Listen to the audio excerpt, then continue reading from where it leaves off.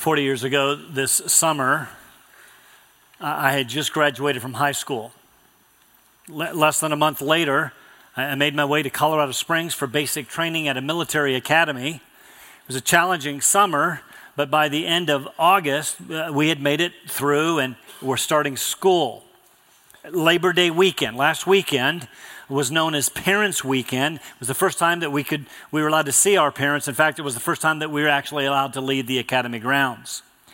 Having been raised in a Christian home, one of the first things that we did was find a church to attend that particular Sunday. It's interesting, that very Sunday, 40 years ago, last week, was the same Sunday this church was planted. It didn't occur to me till this week. Well, hopefully, there we would find a church that would be my church home during my cadet years. We found a little independent Baptist church and attended. My parents liked it well enough and asked the pastor if I could get a ride each Sunday to church. You see, freshmen weren't allowed to have cars. Well, of course, the pastor would arrange a ride for me. He called on his music director, actually, Rod Rogers, to pick me up. He was a sports guy like me and a quite likable guy, so we soon established a good friendship. In fact, he began inviting me out to dinner each week before taking me back to school, which was fine by me. You see, he had a daughter with whom I was soon smitten. She was a senior in high school, but alas, she was dating some other chump. So we developed a friendship. I in love, she dating that rascal. At some point during her senior year, right at the beginning, probably 40 years ago this month, her senior pictures were taken and she gave me one. Oh, how I adored that picture. I looked for it actually yesterday and found it. I know. Isn't she cute? I had that picture in my dorm room and gazed at it often. Did I mention I was smitten? Let me tell you the rest of the story. As it happened, she broke up with that chump in early March, right before her 18th birthday. She told me so in passing at church that Sunday. My response, oh, that's too bad. You want to go out this weekend? Not kidding. She actually said yes. She was 17, I was 18, and that was it for me. The next week was her 18th birthday, and I sent her a dozen. I actually had to borrow the money from my parents, sent her a dozen long-stem red roses, and now 40 years later, the rest is history. I left the academy, went to Bible college, asked her to marry me, and we were just over a year later. Why do I tell you that story? Well, I was in Missouri going to Bible college, and she was still in Colorado. We wanted to be together, and I still had that picture on top of my dresser. So we planned a wedding, got married on June 6, 1980. She was beautiful. Still is, I might add. But can you imagine, after her father reluctantly walked her down the aisle and answered the question, who gives this woman to be married to this man, answered with her mother and I, and after we took our vows and she became mine, can you imagine me going home to our little efficiency one-room apartment on campus and staying committed to the picture, to hold the picture, gaze at the picture, love the picture. When sitting across our little apartment, I had the real thing. Why would I want the portrait, the shadow, the picture, when I had the real thing? She was mine. And I hers. The truth is, I had to find the picture. It was tucked away in a box in a closet. This is exactly what some were considering doing with Jesus. The author of Hebrews was writing to a group of Jewish believers. We don't know who the author was, nor do we know exactly who the original readers were. For lots of reasons I won't rehearse now, it's generally agreed that this was a small church, perhaps a house church, in likely Italy, composed of Jews who had converted to Christianity, who had accepted Jesus as their Messiah. As a result, they were facing some hardship, opposition, even persecution. How do we know? Well, for example, chapter 10, verses 32 to 34 says this, "But remember the former days when after being enlightened, coming to faith in Christ, you endured a great affliction of sufferings, partly by being made a public spectacle through reproaches and tribulation, and partly by becoming sharers with those who were so treated. You identified with your brothers and sisters who were suffering. For you showed sympathy to the prisoners, accepted joyfully the seizure of your property." Are you kidding? We'll talk about that in a few weeks. "Knowing that you have for yourselves a better possession and a lasting one." So persecution had resulted in great sufferings, public reproaches, tribulations, even imprisonment, seizure of property. Further, chapter 12 leaves open the distinct possibility that martyrdom was coming. You have not yet resisted to the point of shedding blood in your striving against sin. The implication being, but it's coming. So the author of Hebrews writes to this suffering church, which was frankly, well, they were scared to death. Some had begun avoiding contact with outsiders. Some, we'll see later in chapter 10, had stopped attending the corporate gatherings of the church. Some, most devastatingly, were considering returning to Judaism. Perhaps some had already done so. After all, they were asking themselves some rather important questions. What's going on? I thought it was prosperity for us. Where's God? Where's Jesus? Is all of this worth it? We weren't facing this kind of opposition in our old religion, Judaism. Maybe we should just go back. Yeah, it was during these challenges, word came that a letter written especially to and for them had arrived. They gathered, this small church probably in that home, to hear it read. The author was likely well known to them, a leader in this new fledgling Christian movement. He's obviously well versed in the Old Testament and somehow knows well the situation at the church. And so he writes this pastoral letter to care for them, more to love them, to both encourage and to warn them. You see, from the author's perspective, this quitting Jesus and returning to Moses, leaving the new covenant to go back to the old covenant was like, well, it was like loving the picture more than the real thing, with disastrous consequences. I mean, think about it. Do you think my wife and I would have stayed married these 38 years if I said, "Thanks for saying I do, but I think I'm good with the picture"? Why would you do that?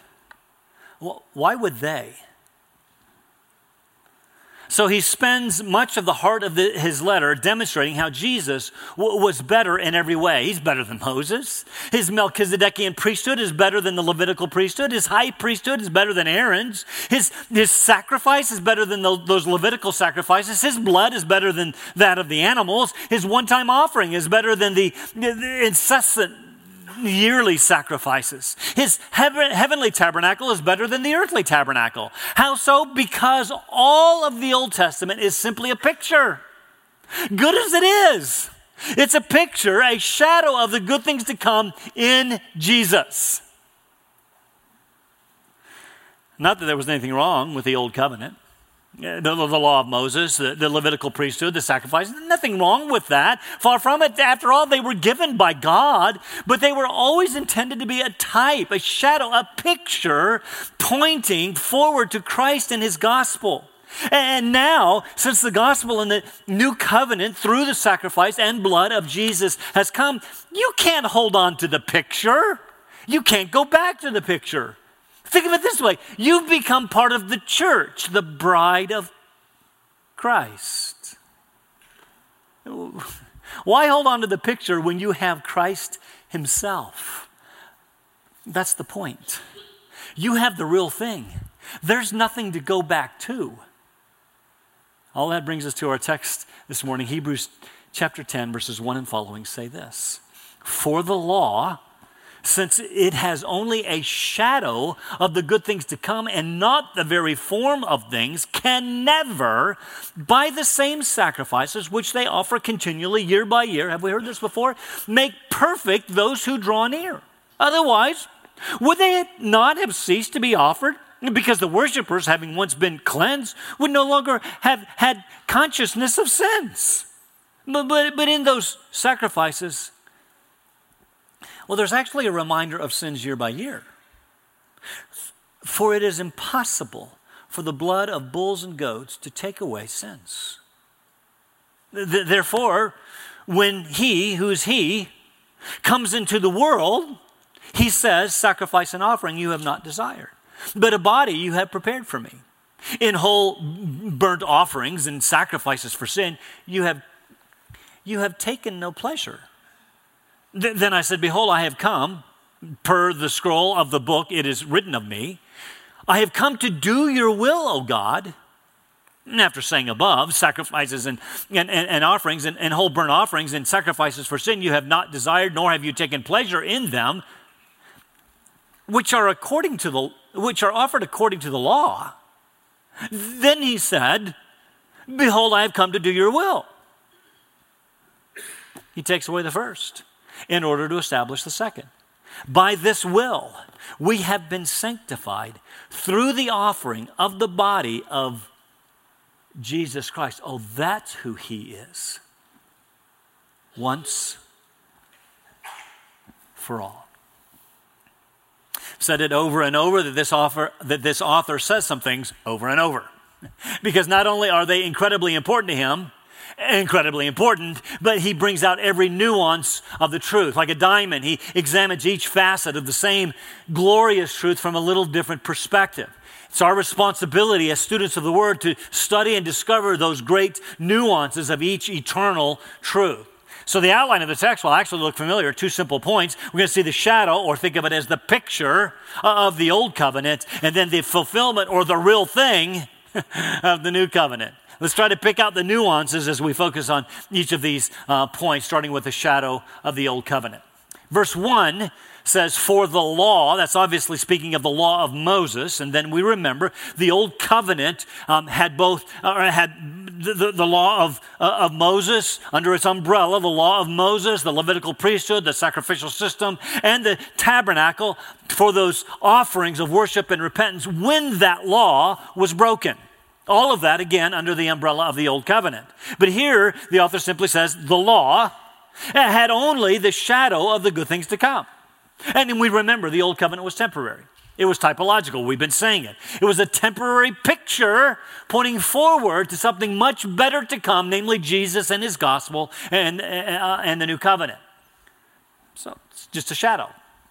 The word speaks of a sketch or an outline or perhaps a likeness. And so, for example, a painter may sketch what will be a beautiful painting on a canvas. As I understand, there are still in existence some sketches that Da Vinci sketched that he never got around to painting. You see, the sketch is not the painting. It simply outlines what will be the painting. But even the painting, think about it. For example, the Mona Lisa is just a picture of the real thing. I've seen it. It's like this big. I was shocked. Walked up there, dozens of people gathered around going, what is this? This must be something big. And I make my way through and I look there, there's a little picture. I go, what's the big deal? I'm sorry, any art critics. What's the big deal? And I'm sitting there looking at it and everybody taking pictures of this and I'm going, what does Mona think?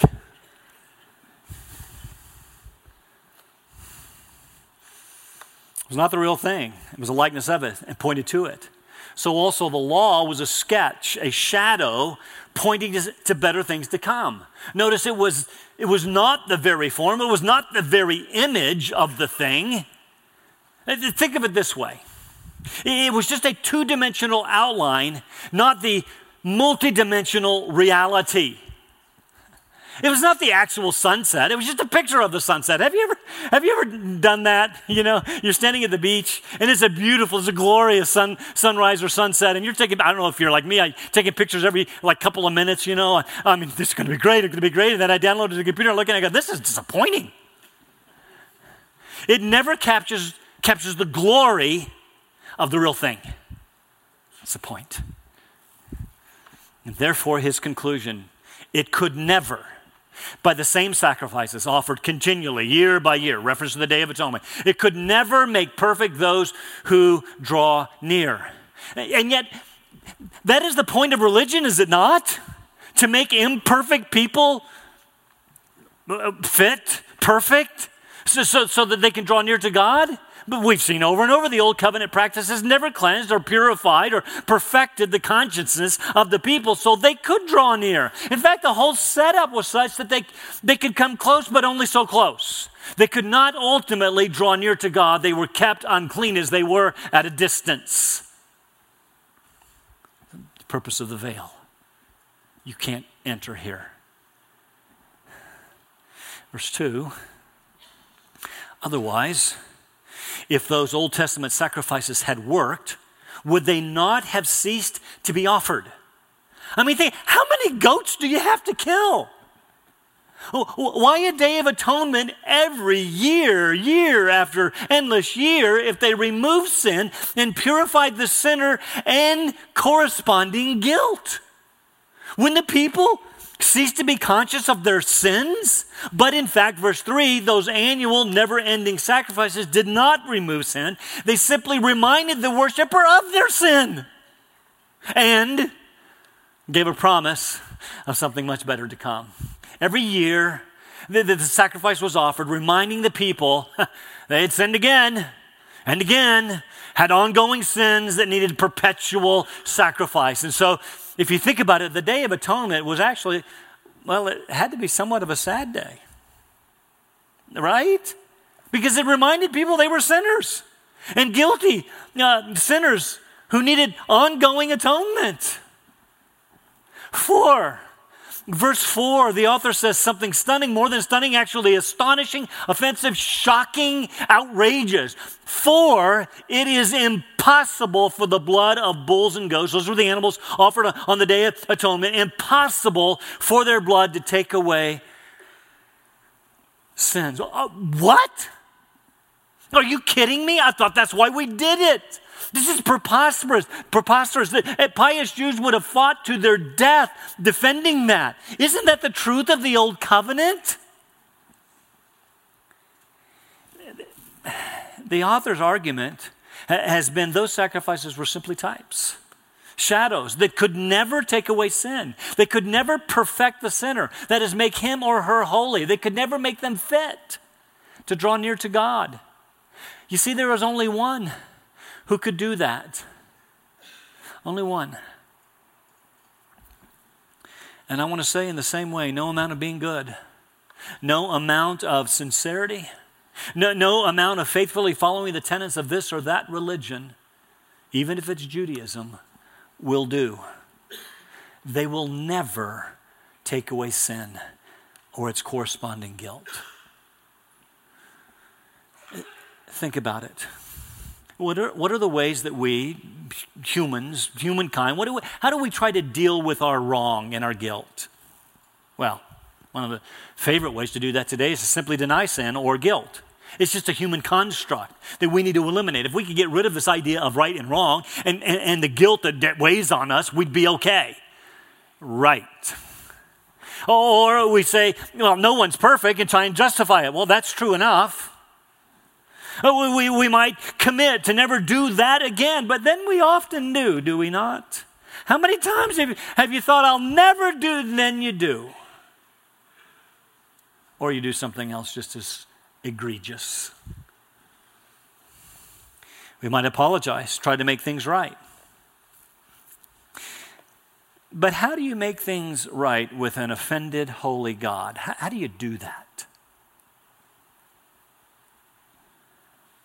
We invent religions to make things right. All the while ignoring the way of grace that God himself has provided as the only way. If all that blood of all those animals did not ultimately work, how do we make things right? Point 2, the fulfillment is how. The fulfillment of the new covenant, verses 5 and following. The fulfillment found, I want to say this gently but firmly and clearly, that is found in Jesus alone. Verse 5, therefore, because the old covenant will never take away sins, therefore, when he comes into the world, he says, stop right there. Again, who is he? It's going to become clear that this is Jesus. Two things to notice. First, when he comes into the world is speaking when he comes into the world, speaking of the incarnation of Jesus, when he took on flesh to become the perfect God-man, to represent man to God, God to man. Remember earlier in Hebrews, we see he had to be made like us to represent us. And second, notice he came into the world, and we are going to see that this conversation took place about 1,000 years before the incarnation, which speaks of his pre-existence. It's not that Jesus came into existence at his birth. No. He came into the world from somewhere. In other words, Jesus existed before he was born to Mary. He has always existed. He, like the Father and the Spirit, are co-eternal. And from there, the author quotes Psalm 40 and applies it to Jesus. A conversation, if you will, between Jesus and his Father. No one else in the New Testament does that. This was never seen as a messianic prophecy until now, until Hebrews. But here's a point I want you to catch. The entire Bible is ultimately about Jesus, both Old and New Testaments. And we must read the Old Testament in view of the fulfilled coming of the Christ. Meaning in some way, everything in the Old Testament is about Jesus. We remember, on the road to Emmaus, Jesus appeared to two of his disciples who were perplexed about his death and resurrection. And so starting with Moses and all the prophets, another way of speaking of the entire Old Testament, Jesus explained how that all of that pointed to him. So when we read the Old Testament, we should look for Christ because he is everywhere. And the author sees Christ here. Quotes this Psalm of David, applies it to Jesus, and Jesus has this conversation with the Father and basically says three things. First, the Old Testament sacrifices do not ultimately work. They are not what you, Father, have desired. Verse 6, in burnt offerings and sacrifices for sin, you have taken no pleasure. What? But you said, I thought God was the one who instituted the old covenant. He's the one that gave the sacrificial system, right? Yes, he did. But it has always been, listen, make sure that you get this. It is always supposed to have been a matter of the heart. I'm going to say it this way. God never wanted blood alone. That's the problem. He wanted the hearts of the worshipers who see in that sacrifice, ultimately the sacrifice of Christ, a recognition of their own sinfulness and thereby unworthiness, their need of repentance and their need of a Savior. God has always wanted the hearts of his people, a heart of repentance leading to love and obedience made possible by the work of Christ. That's why we needed a new covenant, because the old one left us in our sinful states with hearts of stone and no ability to obey. It has always been a matter of the heart, always. You can't just kill something and be okay. Consider these very familiar passages, 1 Samuel chapter 15. You remember that? This is after Saul had violated the law, and he was a king, he's not a priest, and offered a sacrifice to God. Isn't that okay? No. He killed something. Samuel said to Saul, has the Lord as much delight in burnt offerings and sacrifices as obeying the voice of the Lord? Behold, to obey is better than sacrifice, and to heed than the fat of rams. Psalm 51, David's prayer of confession after a sin with Bathsheba. It's very interesting. For you do not delight in sacrifice, otherwise I'd give it. I have this tremendous weight of guilt. Can I just kill something? You're not pleased with burnt offering. The sacrifices of God are a broken spirit, a broken and contrite heart, O God, you will not despise. It's always been a matter of the heart, you see.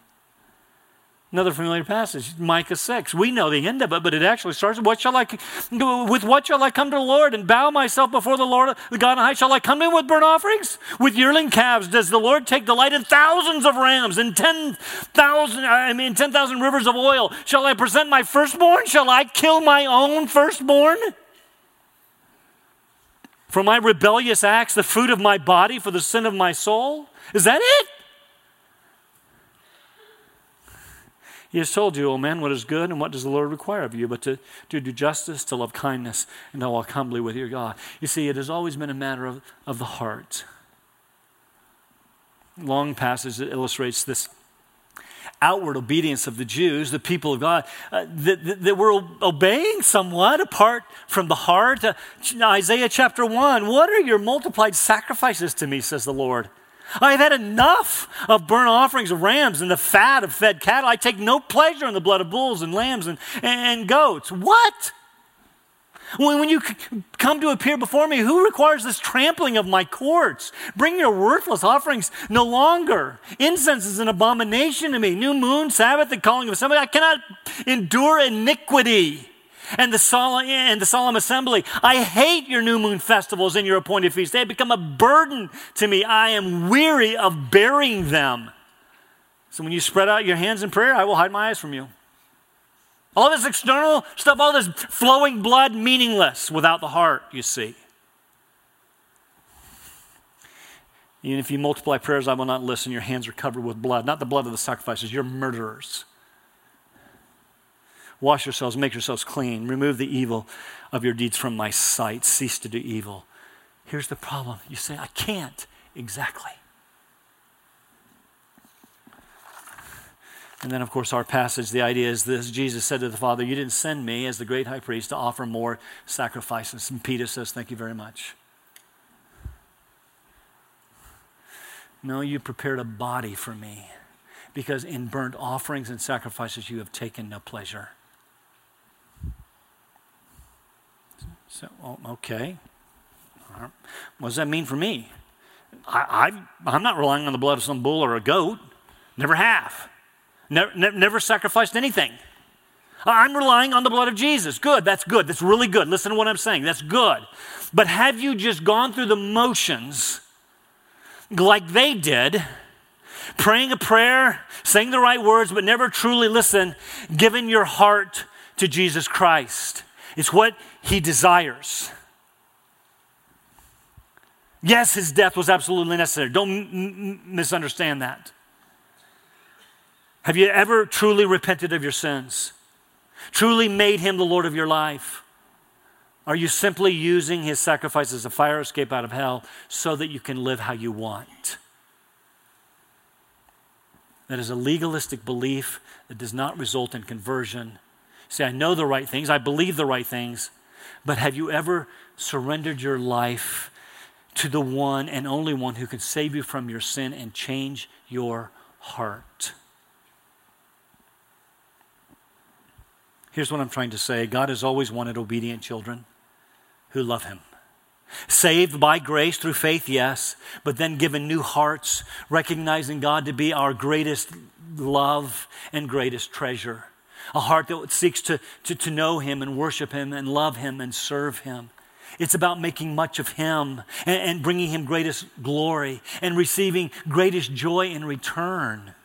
To be clear, I am not saying that your obedience saves you. Listen, it is not your obedience that saves you. That is brought about by the finished work of Christ on the cross. But having been saved, we find in Christ greatest joy, and in love, we obey him. We want to, you see. He becomes everything. Notice verse 8. After saying above, sacrifices and offerings, whole burnt offerings, sacrifices for sin, you've not desired, nor have you taken pleasure in them, which were offered according to the law. You see, these sacrifices were offered according to the law of Moses, according to the old covenant. But they were not what God was ultimately about. It's not what he ultimately desired. He desired the sacrifice which would result in sins forgiven and taken away, yes, and cleansed hearts and minds that worship freely. That understand who God is and what he's done. And doesn't take God's grace for granted.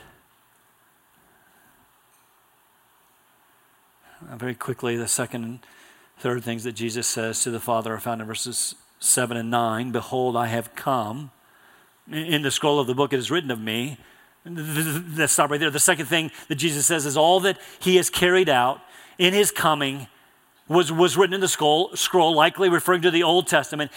Here's the point. Everything that he did was prophesied. Further, it was according to God's plan. Listen, the cross of Christ was never plan B. It was always plan A.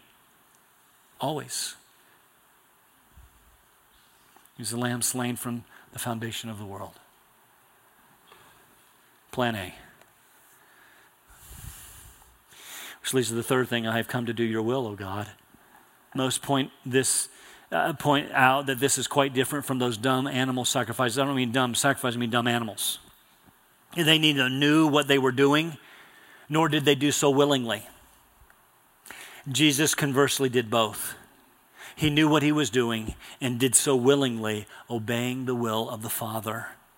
We find over and over in the New Testament, Jesus was perfectly obedient to the Father, carrying out his will in the redemption of God's people. Look at the end of verse 9 into verse 10 as we prepare to close. Jesus came to do the will of the Father, and by doing so, he takes away the first what? The first covenant, the old covenant, in order to establish the second covenant, the new covenant. By this will, the will of the Father, carried out by the Son, we have been sanctified.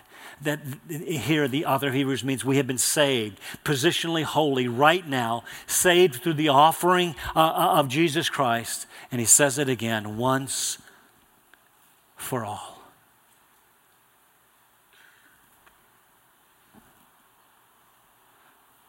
So as we close, what's the main point? What's the big idea today? The fulfillment of the old covenant by the new covenant has always been God's plan. It was prophesied way back in Psalm 40, 1,000 years before Jesus was born. Jesus coming in a body, taking on flesh to do the will of God by dying for the sins of his people has always been God's plan. The Old Testament, the Old Covenant has always been a shadow, a picture pointing to Jesus, his gospel, and the new covenant, the good things to come. The first covenant always presupposed a second. And the second new covenant is forever established. Christ having died once for all his people, for all their sin, never to be repeated again. Do you know what that means for you? Sin removed. We sang it over and over in the songs that we sang. Sin removed. Guilt gone. So if you are looking for ways to make things right to God, to be right before God, to find forgiveness, to deal with your guilt, I have good news. You need look no longer. His name is Jesus.